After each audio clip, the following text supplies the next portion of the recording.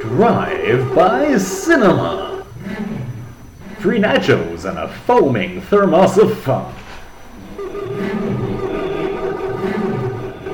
Hello and welcome. This is episode 44 of Series 2 of Drive-by Cinema, the podcast where we watch movies so you don't have to. One of the watchers is Paul. Hi, howdy folks. How y'all doing? And I'm Rick. Welcome. Paul, Jubilee weekend. Oh, I got through it. There's been a lot more anti-monarchy sort of animus, it seems to me, than I had expected, I suppose. Did you ever watch The Hunger Games?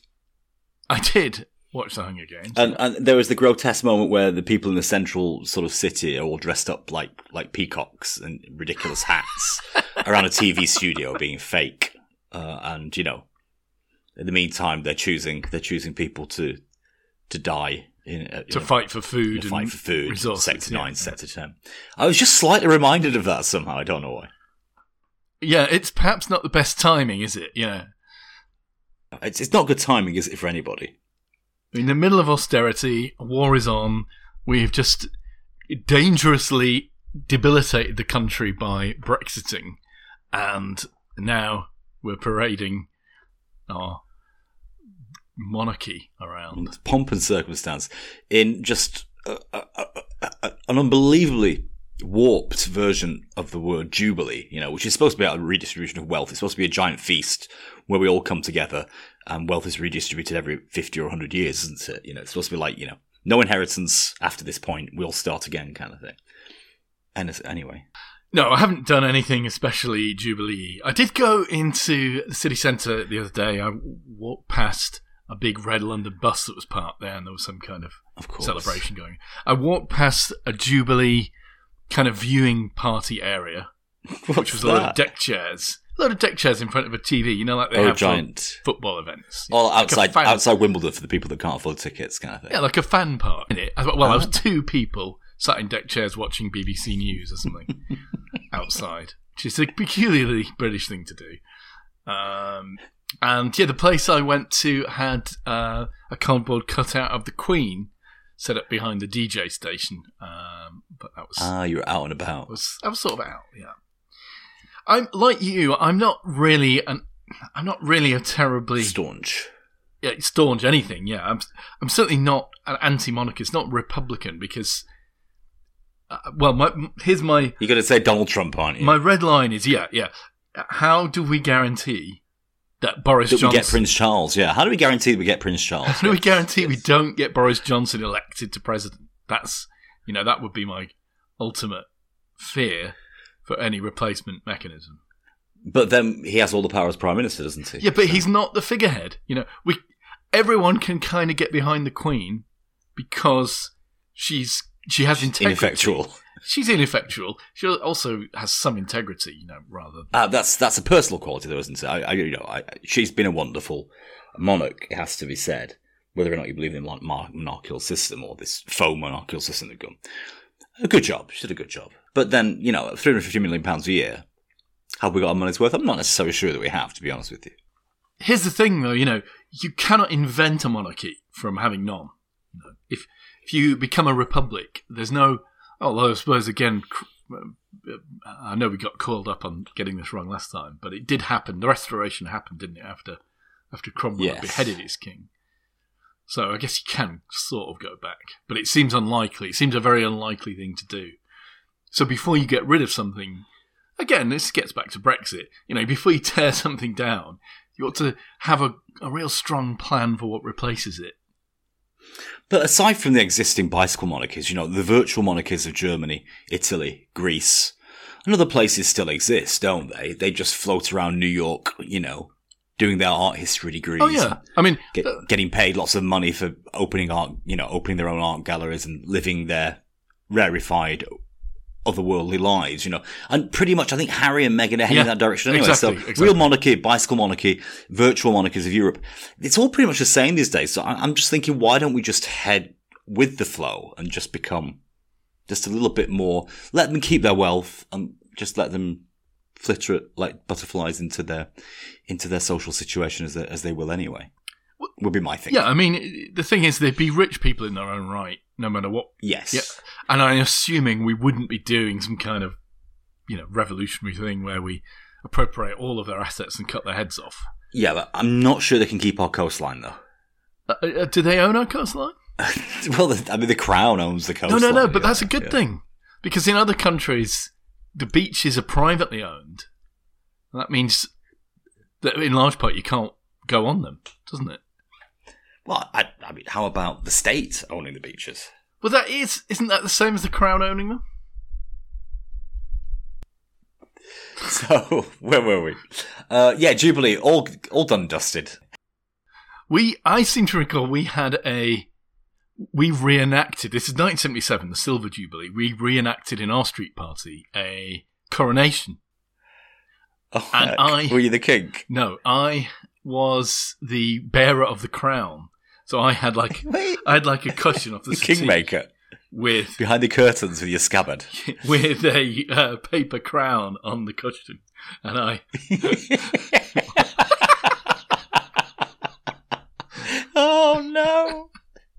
Oh, that's a delightful image. Sorry, carry on, Richard. There's no more to the story. I can't remember what happened. Presumably, someone took it off the cushion and plopped it on the head of someone who was elected to be queen of the street at the point that occurred. We live in a cul-de-sac though, so it's very easy to do the whole street party thing. You didn't have to close a road, which must be quite annoying. I did, right. It might be, because I thought we just go with it. Don't be a miserable, nasty, non-committal Republican.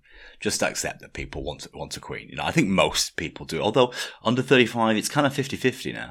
And so I did have my Jubilee mug ready from 1977 to drink from. But then I forgot to get it out, so it's still in the cupboard. Oh, well, always next time.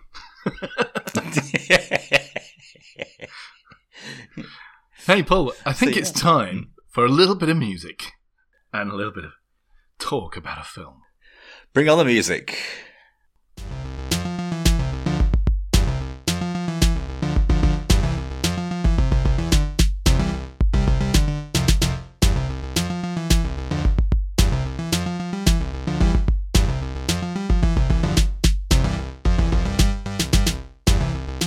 Okay, Paul. Now, so you're glad, aren't you? I'm glad that the music wasn't a marching band. Well, it depends who edits this, doesn't it? It does rather, yeah. You could insert a marching band in there. Paul, this movie you suggested. This movie, I think I did, yeah. Out of the blue. I don't know where you got it from. I did it. Well, Netflix suggested it. Said you will probably like this. I don't know why. It's 2021. I think I said 2017 in the credits last week, and I'm completely wrong about that. It's 2021. Oh, that's very new. It's Norwegian, and it's The Trip. It is Norwegian. It's a Netflix-produced movie. Ah. And the opening titles are shown over scenes which look to be in a TV soap or drama. Immediately recognisable, even though it's a Norwegian TV soap or drama, by the whole ambience of it. Yes. And they say something... And I thought, at this point, oh my gosh, this is a soap opera. Have I chosen something completely wrong? And I was about to text you and say, Richard, I'm sorry, I've chosen a Norwegian soap opera. It must have been like, the people at Netflix must not have understood it's listed wrong. But no, it wasn't. It was part of the movie.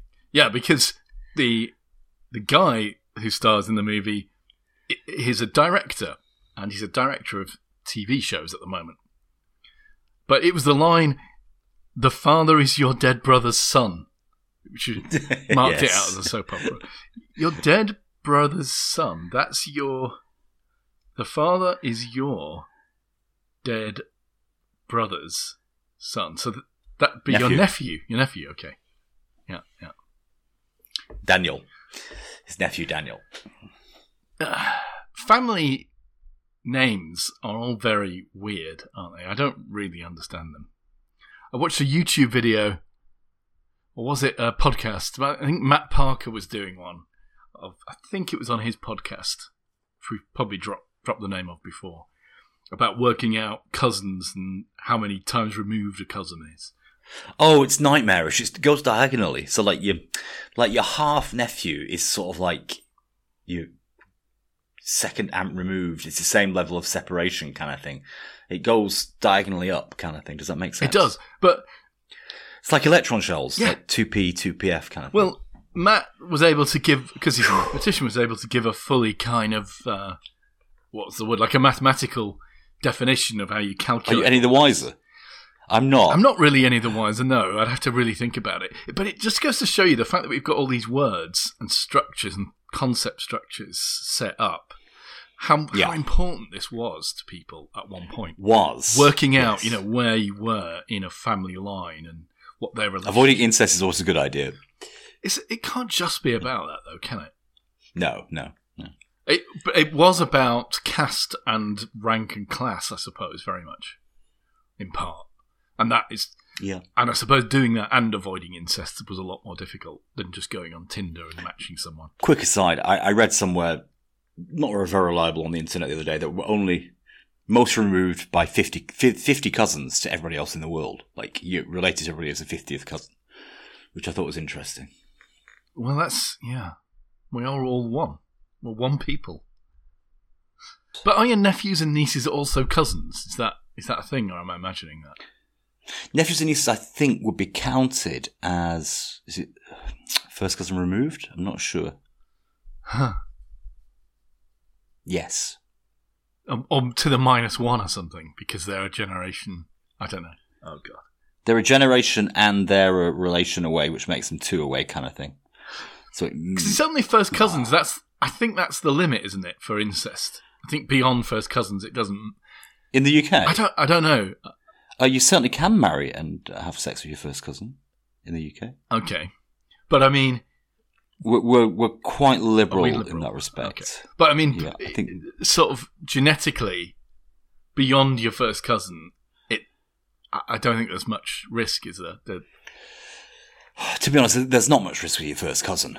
I don't think. Okay, If you think about how much DNA you're likely to share. let's get back to the film. So, Yeah. this guy's a director. Okay. He is, I think, a little bit sweet on the lead actress. He's clearly got a wandering eye, although he's married, as we discover. He's played by Norwegian actor Axel Hennie. Who is he, you say? He's the guy in the movie What Makes Soap Operas. He was in The Martian, by the way. Whoa. He was also, which was one of our very first movies. He was also in No way. The Cloverfield Paradox, which I think is the Cloverfield one He we didn't wasn't. see. That's the one we haven't seen yet. And he plays Lars in this movie. He does. He's really like the Norwegian Jason Statham, isn't he? Or he's mixed with Simon, what's his name, in that movie called Fuzz something. Simon Pegg. Okay. Yeah. He's a mix. Do you not think he's a mixture of Simon Pegg and that bloke, what you've just mentioned, Jason Statham? Yeah, I suppose that's true, yeah. He's a bit more comedic, perhaps, and less menacing Yes. than Jason Statham. Well, this comedy's billed as an action, comedy, horror thriller, so there we go. Getting mood and right in a movie is a tricky Yeah. thing, isn't it? Mm-hmm. Well, we maybe come Yeah. to that a bit later.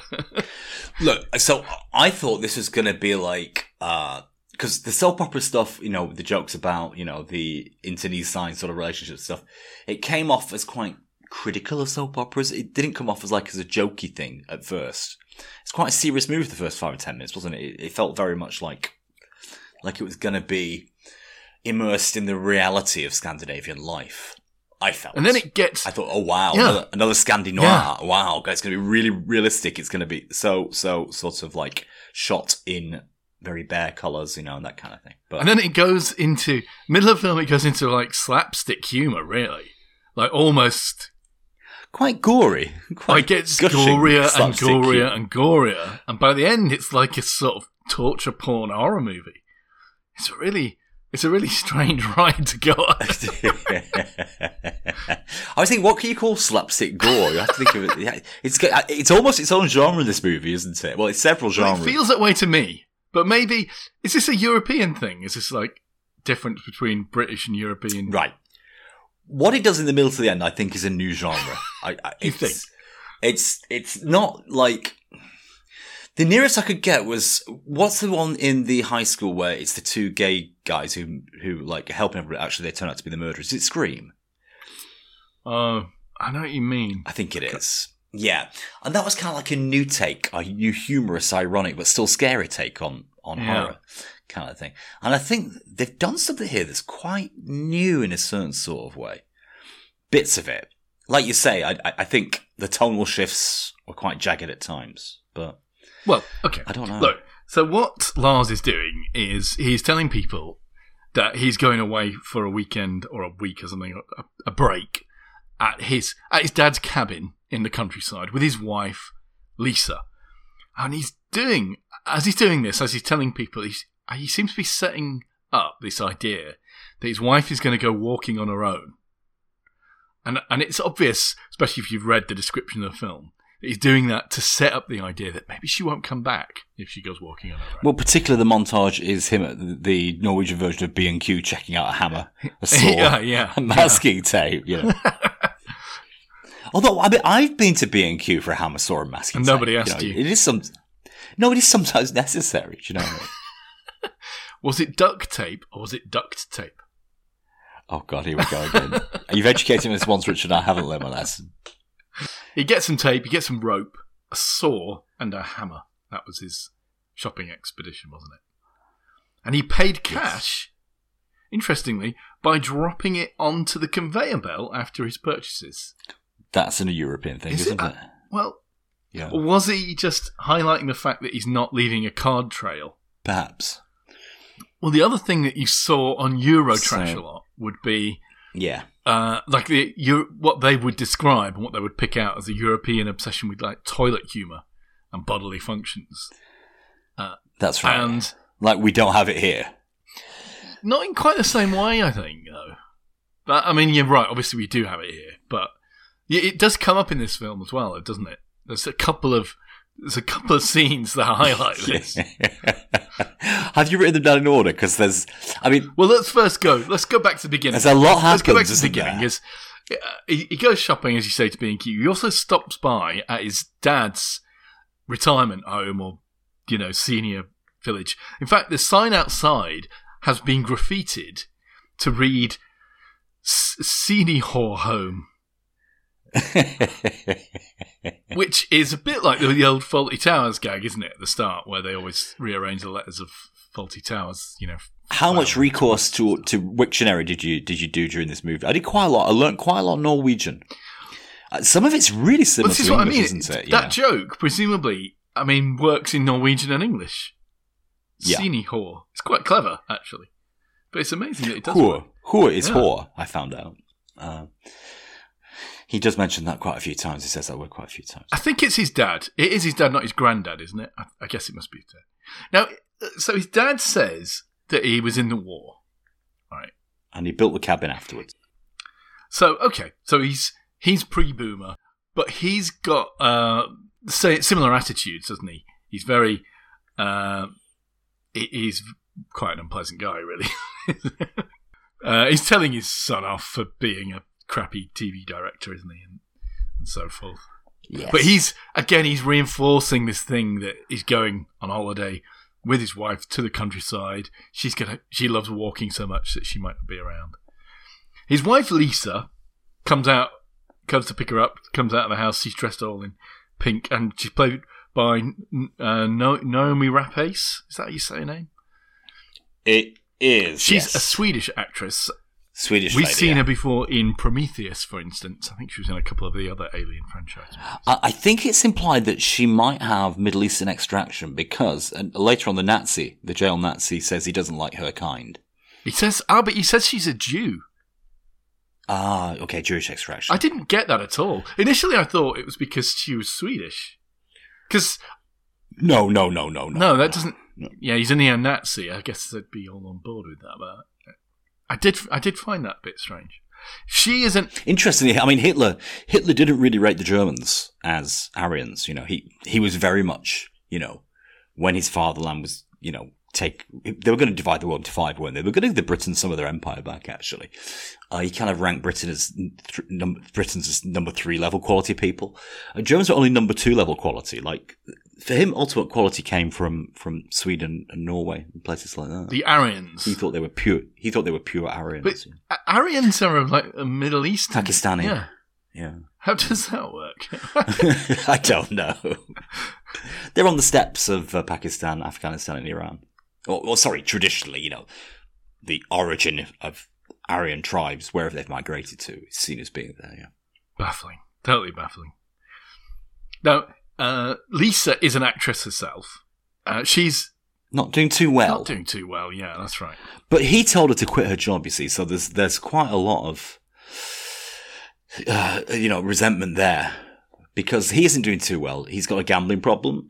He's up to his neck in debt, and the house, the car, and his dad's log cabin are all under threat because of that. Yeah, she's got this job, I think, she's trying to get a new part, isn't she? She was complaining that the director is supposed to be a pretentious bastard, and he says that's the whole point of our job. And then she's got, I kind of like this. It stayed quite sort of Scandi noir at the beginning, because the backbiting between them was really quite sharp. And she's like, well, no, he's a theatre director, it was really quite nasty. All the gaslighting and viperish comments that were going on between them. But then, actually, she compliments him, and he calls her out saying, you really don't mean that, and they have a laugh. It's quite... Well, yeah, she's reconciliatory most of the time, and she brings it back with quite a nice earthy laugh most of the time, doesn't she? They arrive at the old cabin by this lake, and... So at this point, we just think he's going to murder her. That's all we know. We've been tipped off to that fact. He goes up to the alarm, and interestingly, he tries pushing the buttons, and it doesn't work. Doesn't deactivate. It seems to be doesn't work. Steps into the very creaky cabin. What do you expect? Well built. Well done, old man. And there's cornflakes on the floor. Yeah.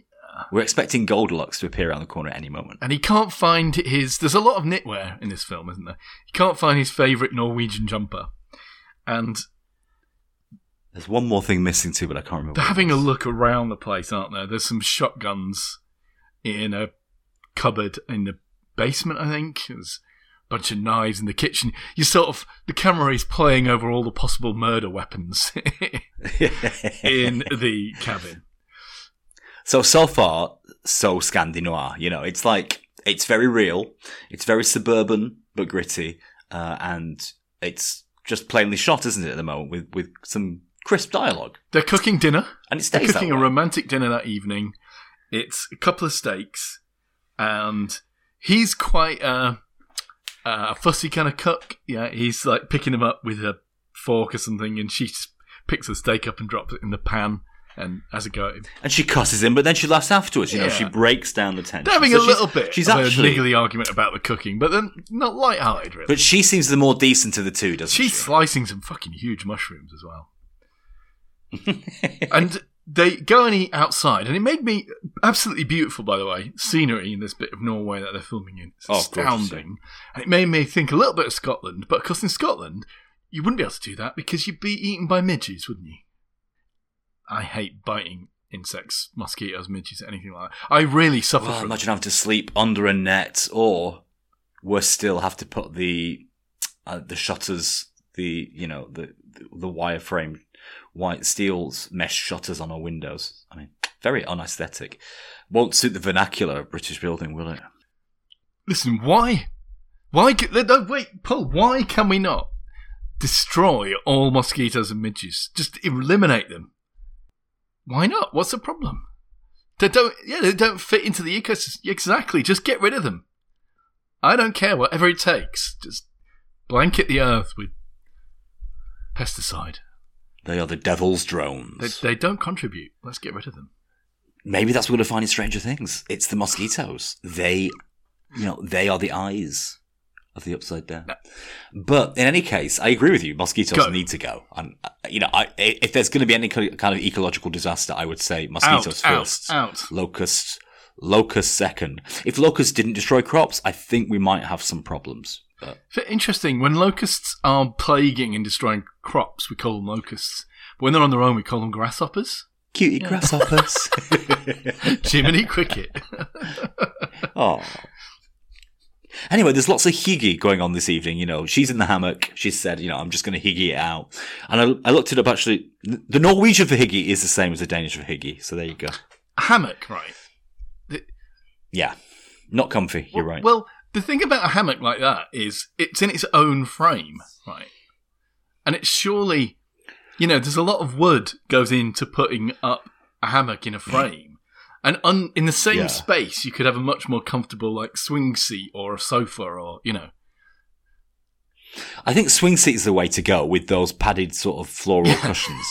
I remember we got one in 1984, and I suddenly thought I was American. I suddenly thought, you know, life was brilliant. They really transform your summer garden experience, a swing seat, when you're a kid. It makes you feel very sophisticated. But hammock, yeah, bad for your back, presumably, because you're just resting in that awkward, curved position like a banana. Now, he's taken quite a lot of effort over this meal, hasn't he, that they're eating outside in the midges. Because he says he had to go to the butcher specially and get him to do a New York strip cut. And he had to draw how it was cut. I don't know how you could do that with a butcher and explain which bit of cut it was. Is New York strip such, you know, like a delicacy? Is it like... It is, yeah. I don't know. I've got no idea about it. I just get really confused whenever I see those diagrams. You know, you go to the supermarket and it says this is flank or this is sirloin. I don't know where it comes from. Like, I tried to make a mental note on the package for next time, but I still don't know. A flank is somewhere near the shoulder. You don't need to know. You just find the one you like and you get that one next time, don't you? Well, what I do is I find the cheapest one per kilogram and then I go one up from that. Good, yeah, good mathematical model, yeah. I like that. That's the other way I do it. I do that for all my products, actually. Hence the Orange and Mint Club biscuits. I've been doing Orange Penguin this week. Same deal. A bit too dry for me, a penguin. No. I'd like to see Viscount Yo-Yos come back. Mint Viscounts, whatever they call it. I like a Mint Viscount. Yeah. Sadly, no more. No more. Anyway. You see what Biscoff has done? Biscoff has ruined our biscuit industry. It's all Biscoff these days, and it's just a really dry kind of malted milk without malting, isn't it? Are these the ones you get with an expensive coffee? Yeah. I like them. Well, they're kind of inoffensive and adult, but they're not really a biscuit, are they? What I want to know is, why can't I find ginger thins anywhere? Well, why can't you find malted milk anywhere? No, you don't want malted milk. You give children malted milk, or, don't you? No, your cup of tea. It's wonderful, better than a rich tea. Yeah, rich tea. Now, that is dry. It's too dry, isn't it? But it's designed to be stuck in your tea. Designed to be dunked. After dinner, they play Scrabble in Norwegian. Yes. Cute next little bicker. I've often been wondering about how you play word games in languages that have diacritics in them. And just extra alphabetic features. Exactly. That means there's more letters, presumably with different scores. That must mean they have more tiles. And it must be harder to make words because you've got an O, but you don't have an O with a line through it like they had in their game. Sure. I mean, does that mean every vowel has to have one without and one with an umlaut in it? Yeah, so there are all those complications, but they don't have spellings like GH, TH. But that's an advantage in Scrabble. You get more points. And it's an advantage in their Scrabble to get the umlaut. Well, it depends what the points value is, but I see your point, maybe. Anyway, she chooses a Swedish word. He doesn't allow it. He's been a bit of a bastard. And then he says, you always get sleepy when you lose. Are you off to bed now? And she says, right, I'm off to bed. And they agree to play again the next day. Apparently, they're keeping like a running score of playing Scrabble. This is nice. It's what married life must be like. It's a running score. What Grandma used to do with their friends, with their blooming... not their bridge. What they used to play? Whist. Used to play for a penny. Used to have to keep scores. You owe me £2.73. Do you remember you visited your grandmother? Right, we're going to visit your grandma. I'm going to watch her I used to eating. live with my grandparents, though. I didn't really have the experience of visiting them. Visiting, you sit in the corner and watch her eat off a tray for 2 hours. Right, we're off now. Bye, Grandma. It's like, what on earth? Like, you think Grandma would really, wants to know all about you, but she, just didn't really want to speak to you, just happy if you sit in the corner watching her eat. That's nice, though. with the snooker on. Just presents, yeah. Very bucolic, yeah. So, I think it's next day or something, or later on anyway. He goes out into the field and he's looking for rocks. And he puts a sodding big rock in a rucksack or a haversack or a bag or something. She's kind of looking over that way, isn't she? Through the reeds and the rushes. She's in a hammock. She told him on the way there that she was staying in bed or in a hammock all holiday. And she's certainly not going to go walking. I knew somebody who stayed in a hammock all holiday. Oh, right. But he'd taken 7 tabs of acid, so it was an excuse. Apparently, he was probably cheeching and chonging this when he came out of it, but he said, I lost all consciousness of consciousness. And I was just aware of my unconsciousness. So, anyway. But she's not in that kind of state. She's really aware. In fact, she's very perspicacious. Well, Lars takes all the stuff he got from the hardware shop into the basement, I think. Yeah. And he brings the hammer into the kitchen. Tentatively. He places it very quietly on the table. He pours her vodka for Dutch courage. Yes. Knocks it back. And Lisa's asking him for help, and he comes up behind her, and he raises the hammer about to smack her in the head with it, and suddenly she turns around and tases him. Yeah. He comes to after the tasering. Tasing is now a verb. Interesting. He comes to after being tasered, and he's tied to a chair. How? I mean, as discussed in previous episodes, it's quite difficult to move a floppy body around. Why are people in films so keen on manoeuvring unconscious bodies into chairs and tying them to the chair? But that's what she's done with him. She's moved him into a chair, tied him up. He comes to. She asks him about the hammer. He claims it was for the shingles. And then she's like, you were going to kill me. He's like, yes, I damn well was. And she's like, you are so stupid. You're just so dumb. And she points out just how dumb this idea of saying she disappeared. And then, she asks him, why have you got a saw? Why did you bring a saw in? Oh, he was going to cut her to pieces so, the bits didn't float up. She says, you couldn't even hold a raw steak. Yeah. So she's cackling at this point. And she's like, well, guess what? I came here with the idea of killing you also. And then she points out that her plan was much cleverer. She set up some stories saying that he was taking her, a novice, hunting, and that she was going to slip and the gun was going to go off. Unintentional discharge of firearm. Yeah. And he said, it's never going to work. And she says, why? She says, because you're such a fucking terrible actress. So at this point, the vitriol had become a slightly more comic, hadn't it, I think? Yeah. Yeah. This is quite funny. This is kind of farcical at this point. Yes. He tries to hit her on the head with a hammer. She zaps him. And they're having a, married couple argument, aren't they? The farce is about to continue. So, he gets out at some point, doesn't he? I don't know how exactly, but he does. Hang on. So she forces him, she's trying to get him to get up to go for a walk in the forest, but obviously he's going to refuse. She breaks his nose with the butt of a gun. That's right. And then up behind her comes their gardener called Victor. That's right. Victor appears. And now we get and he hits her on the head with a shovel. And now we get a flashback to 5 days before, where Lars had prearranged with Victor at a fun fair that he's going to split her life insurance of $1 million, whatever they are, 50 krona, about £100,000. And the gardener's a bit uncertain. He asks for a written contract, and he says, "You stupid, written contract where he split." Oh, that's how she escapes. Because she says, "Wait a minute, it's not 1 million. That's right, it's 3 million." That's later, isn't it? So she wakes up tied to her chair herself, and now the gardener's there with a shotgun, and he's Victor, isn't he? And he's now got the upper hand again.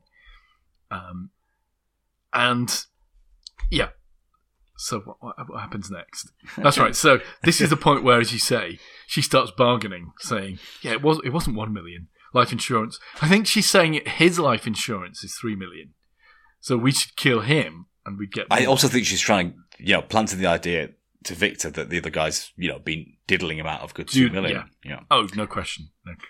So there's kind of bidding war ensues. There's a funny bidding war that goes on with it. Virtually Victor gets all the money, basically.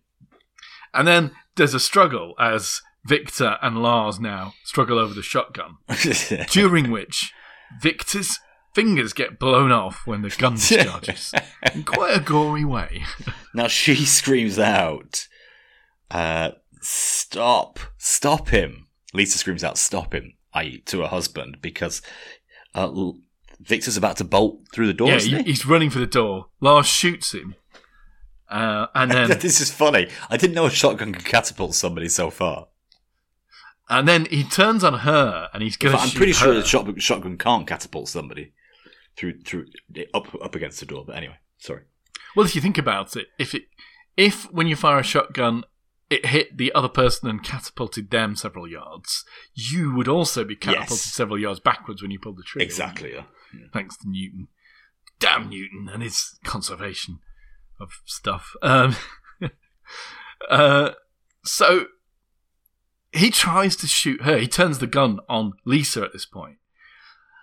And he goes to pull the trigger, but of course, he's already fired 2 barrels. Oh, that's right. There's no more ammunition. That's all it's got. It was a breech-loading double-barrel shotgun, I should say. So I think at this point, he's racing for ammunition. She's racing for a knife. They move to another room, and they're struggling. They run upstairs. They run upstairs to the bedroom, and there's another struggle over the gun. Which gets pointed skyward. It's pointed to the ceiling. And this is the ultimate in slapstick, isn't it? Yeah. This does seem quite unrealistic. They discharge the gun into the ceiling, and the now weakened ceiling gives way, and 3 blokes fall out of the attic onto them. Knock them out, yeah. So now we flash back again to 3 days earlier, where 3 escaped convicts are running through the Norwegian wood. These are Dave, Peter, and Roy. Yeah. Roy, the neo-Nazi. Dave, Horstick Dave, as we'll later find out. And Peter, who's kind of in charge. He seems to be the smart one of the 3. They discover the little dacha, the little wood cabin. They disable the alarm and smash it open, eat some cornflakes. And then, just as they steal all their clothes, they steal Lars's nice jumper. That's where the jumper goes, yeah. They hear that someone's arriving, they look out the window, and they go and hide in the attic. Now, on the way through the forest, Nazi Roy has been eating berries. He's been warned against this. He picked some red berries off a little bush, didn't he, on the way? And just as our arguing couple, are settling in for the night, underneath the rafters where these 3 are hiding, Roy starts to get diarrhea. Tummy trouble. Yeah. He has to shit. And he says, I must preserve my dignity. So rather than shit his pants, he drops his trousers and he shits in the attic. And it's horrifying for the other 2. So I think this must be European humour, mustn't it? Yeah, because that turd plays a now pivotal role in the rest of the story. But during the discharge into the ceiling by the couple fighting downstairs, Roy gets shot in the ass. Again hilariously. But now our married couple awaken, tied to chairs, obviously, is what you do in movies. The 3 escaped convicts are eating steak sandwiches, which looks nice. They recognise her from her acting work on a Viagra commercial. That's right. And they ask about the New York strip steak. And they also talk about the dead man and what was going on, and the married couple start arguing hilariously like married couples do, even though their life seems to be in peril. You told me to stop him from leaving. No, I said stop him bleeding, etc., etc., etc. So the 3 convicts are kind of enjoying this. At the same time, they haven't really threatened the couple. It's pretty obvious that they're going to come up with a gambit, i.e. a suggestion, give us some money, and we'll let you go free kind of thing. Yeah, Peter asks for them cash. He's gone around finding all the cash he can. Quite reasonable, Lisa tells them that there's more cash up in the office. But then Dave says that he's horny.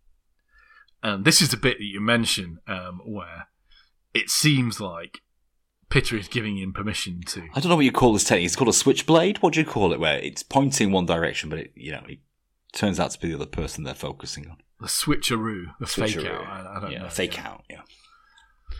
So, yeah, obviously Lisa's getting more and more nervous, and Lars is throwing her to the wolves, basically, because she'd already impugned his masculinity and his lovemaking earlier in their arguments. He's going, let's see if you're satisfied now. But, of course, the twist, as you said, is that it turns out Dave is gay, and Peter says, that, okay, queer Dave, Going to make mincemeat of your ass. So, they're bending... Yeah, then we get the attempted rape. Bending Lars over the pool table. And it is, it's like the old thing of prison rape being used as a punchline of jokes or as people's kind of justice fantasy. I'm just not sure about the tonality here because, it's quite slapstick and humorous, isn't it? But at the same time, we don't see any gravitas. Well, it would have been bad enough if they were talking about, raping Lisa. But, But I guess they couldn't have pulled that off as humorous. No, but exactly, raping the guy now suddenly seems like it is... It's for laughs, isn't it? Fit for humour, yeah. And so in a way, obviously you're meant to feel that he's getting his comeuppance, right? Yes. Because he was tormenting his wife and so stuff. He deserves to be raped. So now he deserves to be raped. It's really off. It didn't sit well with me at all, this. Deserves to be murdered. We can accept that because it's a horror movie cliche, isn't it? Yeah. Kind of that kind of comeuppance we can accept because it's not actually real violence that's being demonstrated here. But this isn't any different from a real rape in any way whatsoever, is it? Really, it's not made filmic in any sense. It's not like a.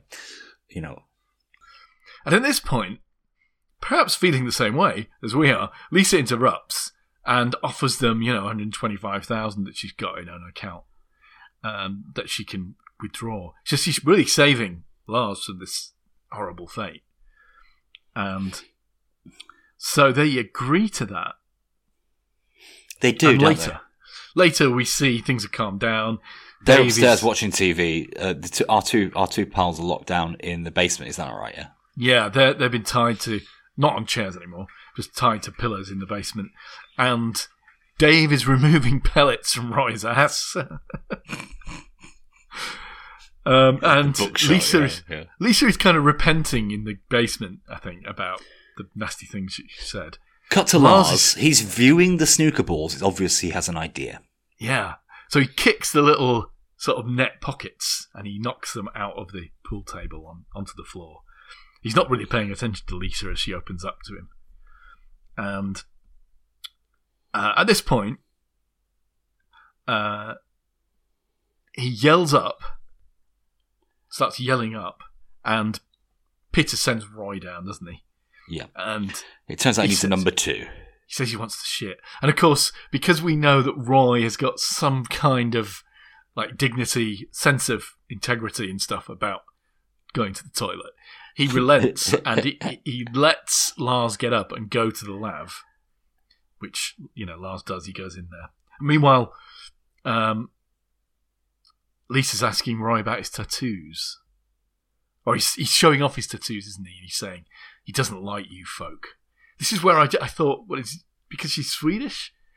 Because she's not coded as Jewish in any way, is she? Well, she looks a little Jewish or Middle Eastern, maybe. So? Yeah. Maybe. I didn't read it that way. But yeah, I suppose there is, Sweden does have immigrant communities from the Middle East, doesn't it? So yeah, definitely, yeah. Perhaps that's where it's coming from. So, it turns out that Lars has somehow smuggled 3 pool balls up his bum. Well, we don't know that yet. That only comes out later, doesn't it? Which, considering, what was going to happen to him, it sounds like he would have been fine with it. He smuggles it in that way or out that way? I don't get it, really. No, because he gets searched before he goes to the toilet. Oh. So he must have been smuggling them anally in his rectum. Like then he takes them out in the toilet, pops them in his sock. Classic, prison weapon, isn't it? And very effective weapon, actually. He clocks Roy across the chin with them as he opens the door to come out of the lav. Knocks him out, or stuns him. He dashes out of the basement. He leaves Lisa tied up, though, but she manages to get Roy's knife that he's dropped. So she starts cutting away free. He's fucked off. She sneaks out to try to get... She goes outside to get... Well, she tries to get in the cars first, but she can't find the keys. Then she goes back in the house to get the boat keys. Peter and Dave realise Roy is gone, and they find Roy downstairs. And they go out looking outside. And they're all outside with torches, but Roy's torch dies. So he goes back to the kitchen, presumably to get batteries or another torch. And he finds Lisa in the kitchen getting those keys. So she starts seducing him, saying she'll show her tits and stuff. But he's quite stupid, isn't he? Obviously, he's a neo-Nazi. He has to be. Meantime, Lars is creeping downstairs and is behind them. That's right. And he slashes Roy across the chest with a knife. And there's a struggle. And there's a shotgun involved. And at some point during the struggle, he blows Roy's head off with the shotgun, spraying his brains all over the kitchen. Peter and Dave hear this from the forest. I think this was the turning point where the action really ratcheted up several notches, and it kind of doesn't stop from here on in, does it? Until the 10 minutes denouement. Well, we're in full on torture and justice porn now, aren't we? Yeah. So we've got this guy with his head blown off, and slashed across the thing with a knife and all of that stuff. It's all really gory. Lisa and Lars run upstairs and they hide in the wardrobe. Stupid. No idea why that was a good idea. But maybe they didn't have any other place to go. Peter and Dave run back into the house and they find Roy on the floor. Lars and Lisa Lars is opening up in the cupboard, isn't he? Kind of. Yeah. Not the time to really be talking and creaking and making noises. Ultimately, I think the noises from the creaking wardrobe lead Peter to discover them, don't they? But Lars bursts out, jumps at Peter. Lisa runs for it to go and get the boat keys. And she lays out Dave as she bursts out of the door. That's right, yeah. And then, as they're sort of both running out, Peter jumps on them from the top floor. Again, twice in the movie. Yeah. And then there's a struggle. He starts beating Lars up. Lisa attacks him with a rake and it stabs into his side. And there's blood everywhere and he pulls it out. Yes. Dave has come round now and he puts a knife to Lisa's throat. And then Peter drags Lars over to the mower. And it's a big, spinning blade type mower. He's about to stuff his head in the mower blade. Yeah, and it's one of those scenes where he's forcing his head closer and closer to these spinning blades. Suddenly... Yes, to be stopped by... Who, Paul? By Lars's father in an electric car. A Nissan Micra, I think. Nissan Leaf, I think it is. Leaf. Oh, it'll be a Leaf, won't it? Yeah. Comes bowling along like you wouldn't hear the car coming. Maybe you wouldn't with all that tumult. And just... Well, it's an electric, Paul. That's why you wouldn't hear it. Oh, of course. And just bowls over Peter and knocks him out of the way. So we flash back now to 6 hours earlier, where an old man in a mobility wagon... I thought this was quite comical. This is the funniest moment of the movie. He passes by the cabin, and he's seen something he doesn't like. He goes and phones the owner, who is Lars's dad, in this old folks' home. And he tells them there was a light on and cars parked outside. And so, for some reason, his dad is alarmed by this. And we have a little montage of him trying to escape the senior citizens' home, which he manages to do. He steals the keys or something of the security guard. Yeah. And he goes outside and he figures out it's an electric car and he calls it a homomobile. Again, a bit homophobic. He doesn't work out that it needs electric until he goes to the petrol station and tries to fill it with gas. He tries to fill it up with gas. And he winds up standing by the side of the road recharging it at a recharging station. And, of course, then he winds up knocking Peter over. So tables turn again. His dad arrives, he gets out of the car, having knocked Peter over. He shoots Dave in the leg as he's holding the knife to Lisa's neck. But Peter jumps up and grabs him. The old guy bites Peter's nose off. And then Peter, I think it's this point, stuffs the old guy him into the mower. Into the lawnmower, and his entrails are slowly sort of chopped away, or whatever. Now, he would have been dead, wouldn't he, I think? in the lawnmower, but no. Lars and Lisa have jumped into the Micra now, or the Leaf, and they're driving off. Peter picks up the shotgun, he shoots, it goes through the car, and it causes Lisa to swerve off the road and crash into a tree. Hooray! No, we've not seen that before in a movie, have we? Dave's kneecap has been totally destroyed by being shot in the kneecap by a shotgun. Yeah, by very Lisa. painful. Yeah. And Peter tells him to go inside and patch it up. Lisa, meanwhile, she jumps out of the car. She's running now for the boat, finally. There's blood everywhere at this point. Dave is bandaging his knee. The dad is still alive, apparently, as you say, rather remarkably. And he has a tete-a-tete with Dave, doesn't he? Just as Dave has patched his knee up. Lars breaks Dave's leg. Oh, it's Lars. Okay, sorry. Lars gets into the place where Dave was patching his leg up and he just kind of steps on it and breaks it. Peter finds Lisa looking for fuel in the boat shed because the boat was out of fuel. She chucks a bunch of fish hooks at him and they all wind up stuck in his face. That is right. He still wants her alive for the money, so he drags her off to the boat and they start it up and drive away. Meanwhile, Lars shoots Dave's dick off with the shotgun. Horse-hung dick, yeah. And he reconciles with his dad dying in the hammock. Sees the boat. How does Dad get in the hammock? He crawled in there, I think. Or did Lars put him in there? I don't know. But he sees the boat now, which has been refueled by Peter with Lisa. And he runs down the jetty just in time to catch the mooring line as it's uncoiling. And he gets dragged It's like Harold Lloyd or something, isn't it? It's like...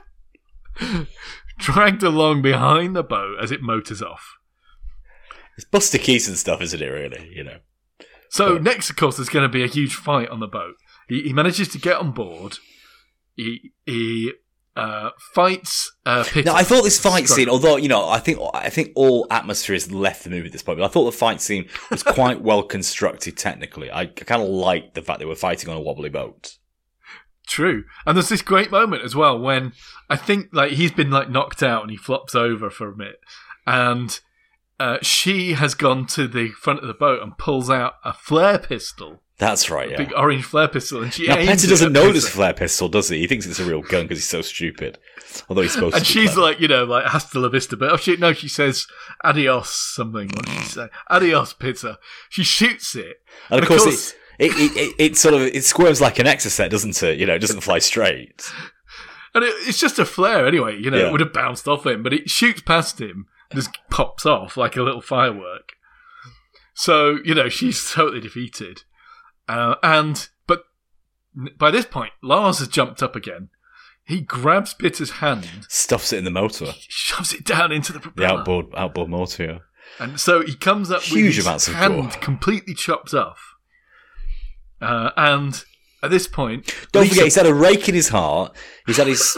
nose bitten off. He's had his... One of them... Well, two of them had the chest slashed. I'm sure he's had his chest slashed too.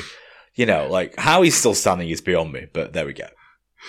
Lisa, presence of mind as ever, she picks up a bag with a rock in it that Lars had put there earlier.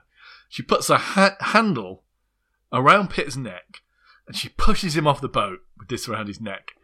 And he gets pulled underwater. Uh-oh. But The mooring line snags Lars's foot and he gets dragged into the water too. why was the mooring line around I Peter don't know. anyway? I don't know. But anyway, yeah, the rope pays out, and it pulls Lars under. And he winds up hanging on the edge of the boat. Requiring with the rope around his Lisa foot. to save him, yeah. And of course she does save him. Yeah. Now, there's a moment in her eyes which is shot, you know, to suggest she's thinking about She's letting thinking it go. about it, yeah. But she doesn't. End So off. later, you know, they call the police. They're back in the cabin. They say, police are an hour out. Hell's bells. They must have been far away deep in the countryside. She asks Lars about the billiard balls, and he's obviously put them in his ass.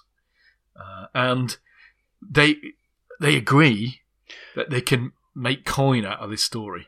Well, at first they say, you know, okay, we got through this, which I thought was a nice moment, but we're still broke and I'm still a loser kind of thing. And then they both come to the realization, wait, we can make coin. We can sell this story. So you see the newspaper stories, and then they're appearing on chat shows. And then finally, the crowning sort of glory is they're making a movie of it all. And of course, Lars is directing, and Lisa's playing herself in the movie. Yeah. Well, okay. Can I just give some quick summaries from my part? Some really nicely choreographed fight scenes, I thought, but went on for too long and didn't really fit. Well, obviously, didn't fit with the comic hysterical energy that was occupied a lot of the movie. I just found the amount of gore, and not reveling in the gore, but just I can't really explain it. The physicality of the horror it didn't overwhelm me. It just kind of became meaningless. It just came across as being not horror, just simply almost like a comedy sketch about horror. It's just pitched really weirdly. Yeah, weird. It has elements of like an Ealing comedy, a slapstick, or a stage farce, actually. Yeah, but then it's got this really horrific and sadomasochistic section, which is like Funny Games or some really dark or The Purge or something. Yeah, with these hardened criminals, one of whom is a neo-Nazi. And then the titles and the music's got this sort of early 2000s London gangster flick energy to it all. Weirdly, like Layer Cake here. I don't know what that's happening. I don't know what's happening there. There is a modern like British gangster movie thing, like a bit of it, particularly the music and the titling. Yeah. What's going on with it? I don't get it. I mean, it was. Did you find there were moments of tension? I was rooting for them on occasion, and I felt there was palpable moments of tension that I enjoyed. I definitely enjoyed. It's a thriller, and it's quite entertaining. I wasn't bored by this movie at all. No, but I just didn't. I was uncomfortable in parts of it. Is that because it breaks genres? Partly it's that, yeah. And does it break them for a good reason? Do you think? I'm struggling. I'm equivocal about it, really. It is perhaps right. Something to be said for crossing those genres in that way. Yeah, because I've never seen it done like this before. Never. It does. Well, it stays serious, doesn't it? You see, somehow. What was that? Was it a little bit serious? There's a Quentin Tarantino film. Yeah. That breaks the mood very sharply. What's it called? The Dead and the No. I don't know. You know the one I mean, the vampire one. The bravery and the freshness. It felt kind of fresh for me. I've never seen anything really like it. But I did not like the homophobia. For one thing, they're depicting a gay guy as, a violent rapist criminal. And for the other thing, the whole gay rape thing is used as part of a joke. It's horror movies can be funny, right? Like we saw Cabin in the Woods, which was a kind of deconstructed horror movie, wasn't it? And there's Tucker and Dale versus Evil, which I think is kind of plows a similar furrow. But there are funny-ish horror movies. But this isn't quite that way. It's not really a horror. It's a gory justice porn film, if anything. Yes. And in the end, both of those, the husband and wife were trying to plan murders of one another, but they get away in the end scot-free. And it's like it's like a sort of marriage counselling kind of film, isn't it? Really. So in order to repair their marriage, they had to attempt to kill one another and fight off a violent home invasion. I think they're kind of riffing on the idea like marriage is bad, but it could be worse. Like you're stuck with somebody, but you could be stuck with somebody worse. There are those kind of ideas underpinning it, I think. But yeah, what are the scores? Yeah, okay. Acting, Paul. Acting. Well, I have to say I thought the acting was rather good. Oh yeah, I agree. And I have no complaints about it. I don't really want to focus on anything anybody did. I like the female lead. Yeah, she's great, Naomi. Yeah. The way, she carries that resentment, but also is the person that's going to reconcile each situation. She as an actress, she inhabited the character, I thought, quite well. So particularly for her, but for everybody generally. I thought the three convicts. They were a bit Three Stooges. I know, but that's the lines they've been asked to deliver. Yeah. Yeah. So, allowing for that, but particularly for her performance, I'm going to give it an 8 for the acting. I mean, Pitta was quite menacing. So, yeah, I think a 7 I would give it for acting. Plot. How did you like the twists? I think it was a very complex plot, but at no point did it confuse. It was really clear what was happening all the way through. Like, complex in the terms of detail. A lot happened. But it wasn't particularly challenging to work out what was happening at any point, was there? I quite like the way they did the flashbacks to explain each twist as it happened. That was cute. And the way it a little unnecessary, though, you don't think? Maybe it overplayed it slightly. But I like the way it hooked into things. Like, you could see why his jumper was missing suddenly. That was nice, yeah. And why the alarm didn't work and stuff like that. Really, I thought the dad showing up was a bit of a... that was slightly unbelievable. I didn't really understand. There were too many moments of serendipity, weren't there? Falling from the rafters, jumping out the window, dad turning up just on cue to ram the car as they were fighting outside for the first time in the movie, kind of thing. You know, it's just too convenient, isn't it? So, I think this is a 7 for me again. In this category. I think, this is the trans-channel culture gap, I think. It's like, I think we're supposed to see those plot events purely as comedic. And we're not necessarily supposed to see this as a plot for a horror or a thriller. I don't know. But anyway, from where I'm standing, it just comes across as too convenient and a little bit hackneyed. So I'm going to go 6 on the plot. So, is it comedy, horror, or is it either of those? Well, what category are we going to do? I don't know. Horror and thrills. Horror and thrills together as one category. Action and comedy for another. Well, okay. Making a gay rape the subject of, the horror in your comedy movie can't get a good mark. Can it? So I'm going to give it a 4. Mm-hmm. I don't think it was certainly gory. I never felt horrified by it or thrilled by it particularly. Like I said, there were palpable moments where they were escaping or trying to do things. It just makes it more and more unbelievable, really, all the gore. Yeah. And the clock was ticking down. That worked, but that's the only thing that really kind of worked. The gore, when it appeared, was impressive for about 2 or 3 minutes, and then it just became a bit too much. And, familiarity breeds contempt. Same for gore. I think it just became too mundane, all the gore that was happening. I did like some of the ways that people were hurt, like it was quite inventive. The lawnmower, the hand taken off in the motorboat, the rake in the heart kind of thing. They took care to make sure, they spent at least 24 hours, I think, thinking of different ways that people could be hurt. So for that reason, I'm going to have to upscore it to 5.5. I can't do any more categories, Paul. It's just baffling, this film. So let's do an overall score. Overall score. Yeah, I mean... And who the fuck do you recommend this to? I think, if you're Kids quite would happy love not... this movie. if you're quite happy not to take movies too seriously, and you want something that's a little bit, not wacky, but just different, and it's quite energetic, then, if you want a non-serious night with the beers watching a movie, I definitely recommend it and score it as 6.5 in summary. How about you, Rich? Yeah, if you can see through its big flaws, you will be entertained by this movie. So I'll give it a 7. Oh, not bad. Not bad indeed. Okay, so, after all this flotsam and jetsam, or whatever you call it, all this light... This Norwegian wood. It wasn't very sturdy wood, though, was it? It's gossamer stuff we just watched.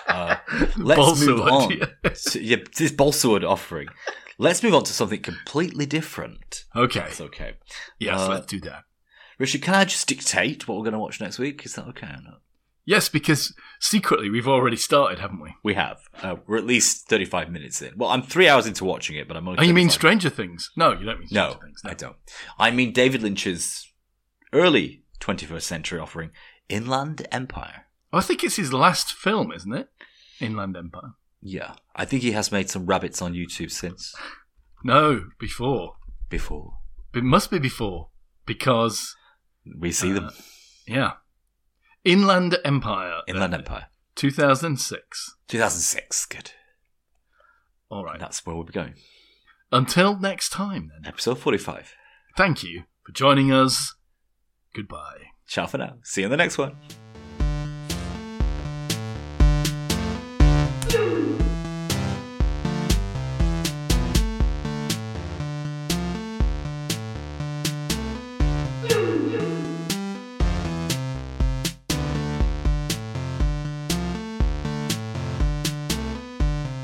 You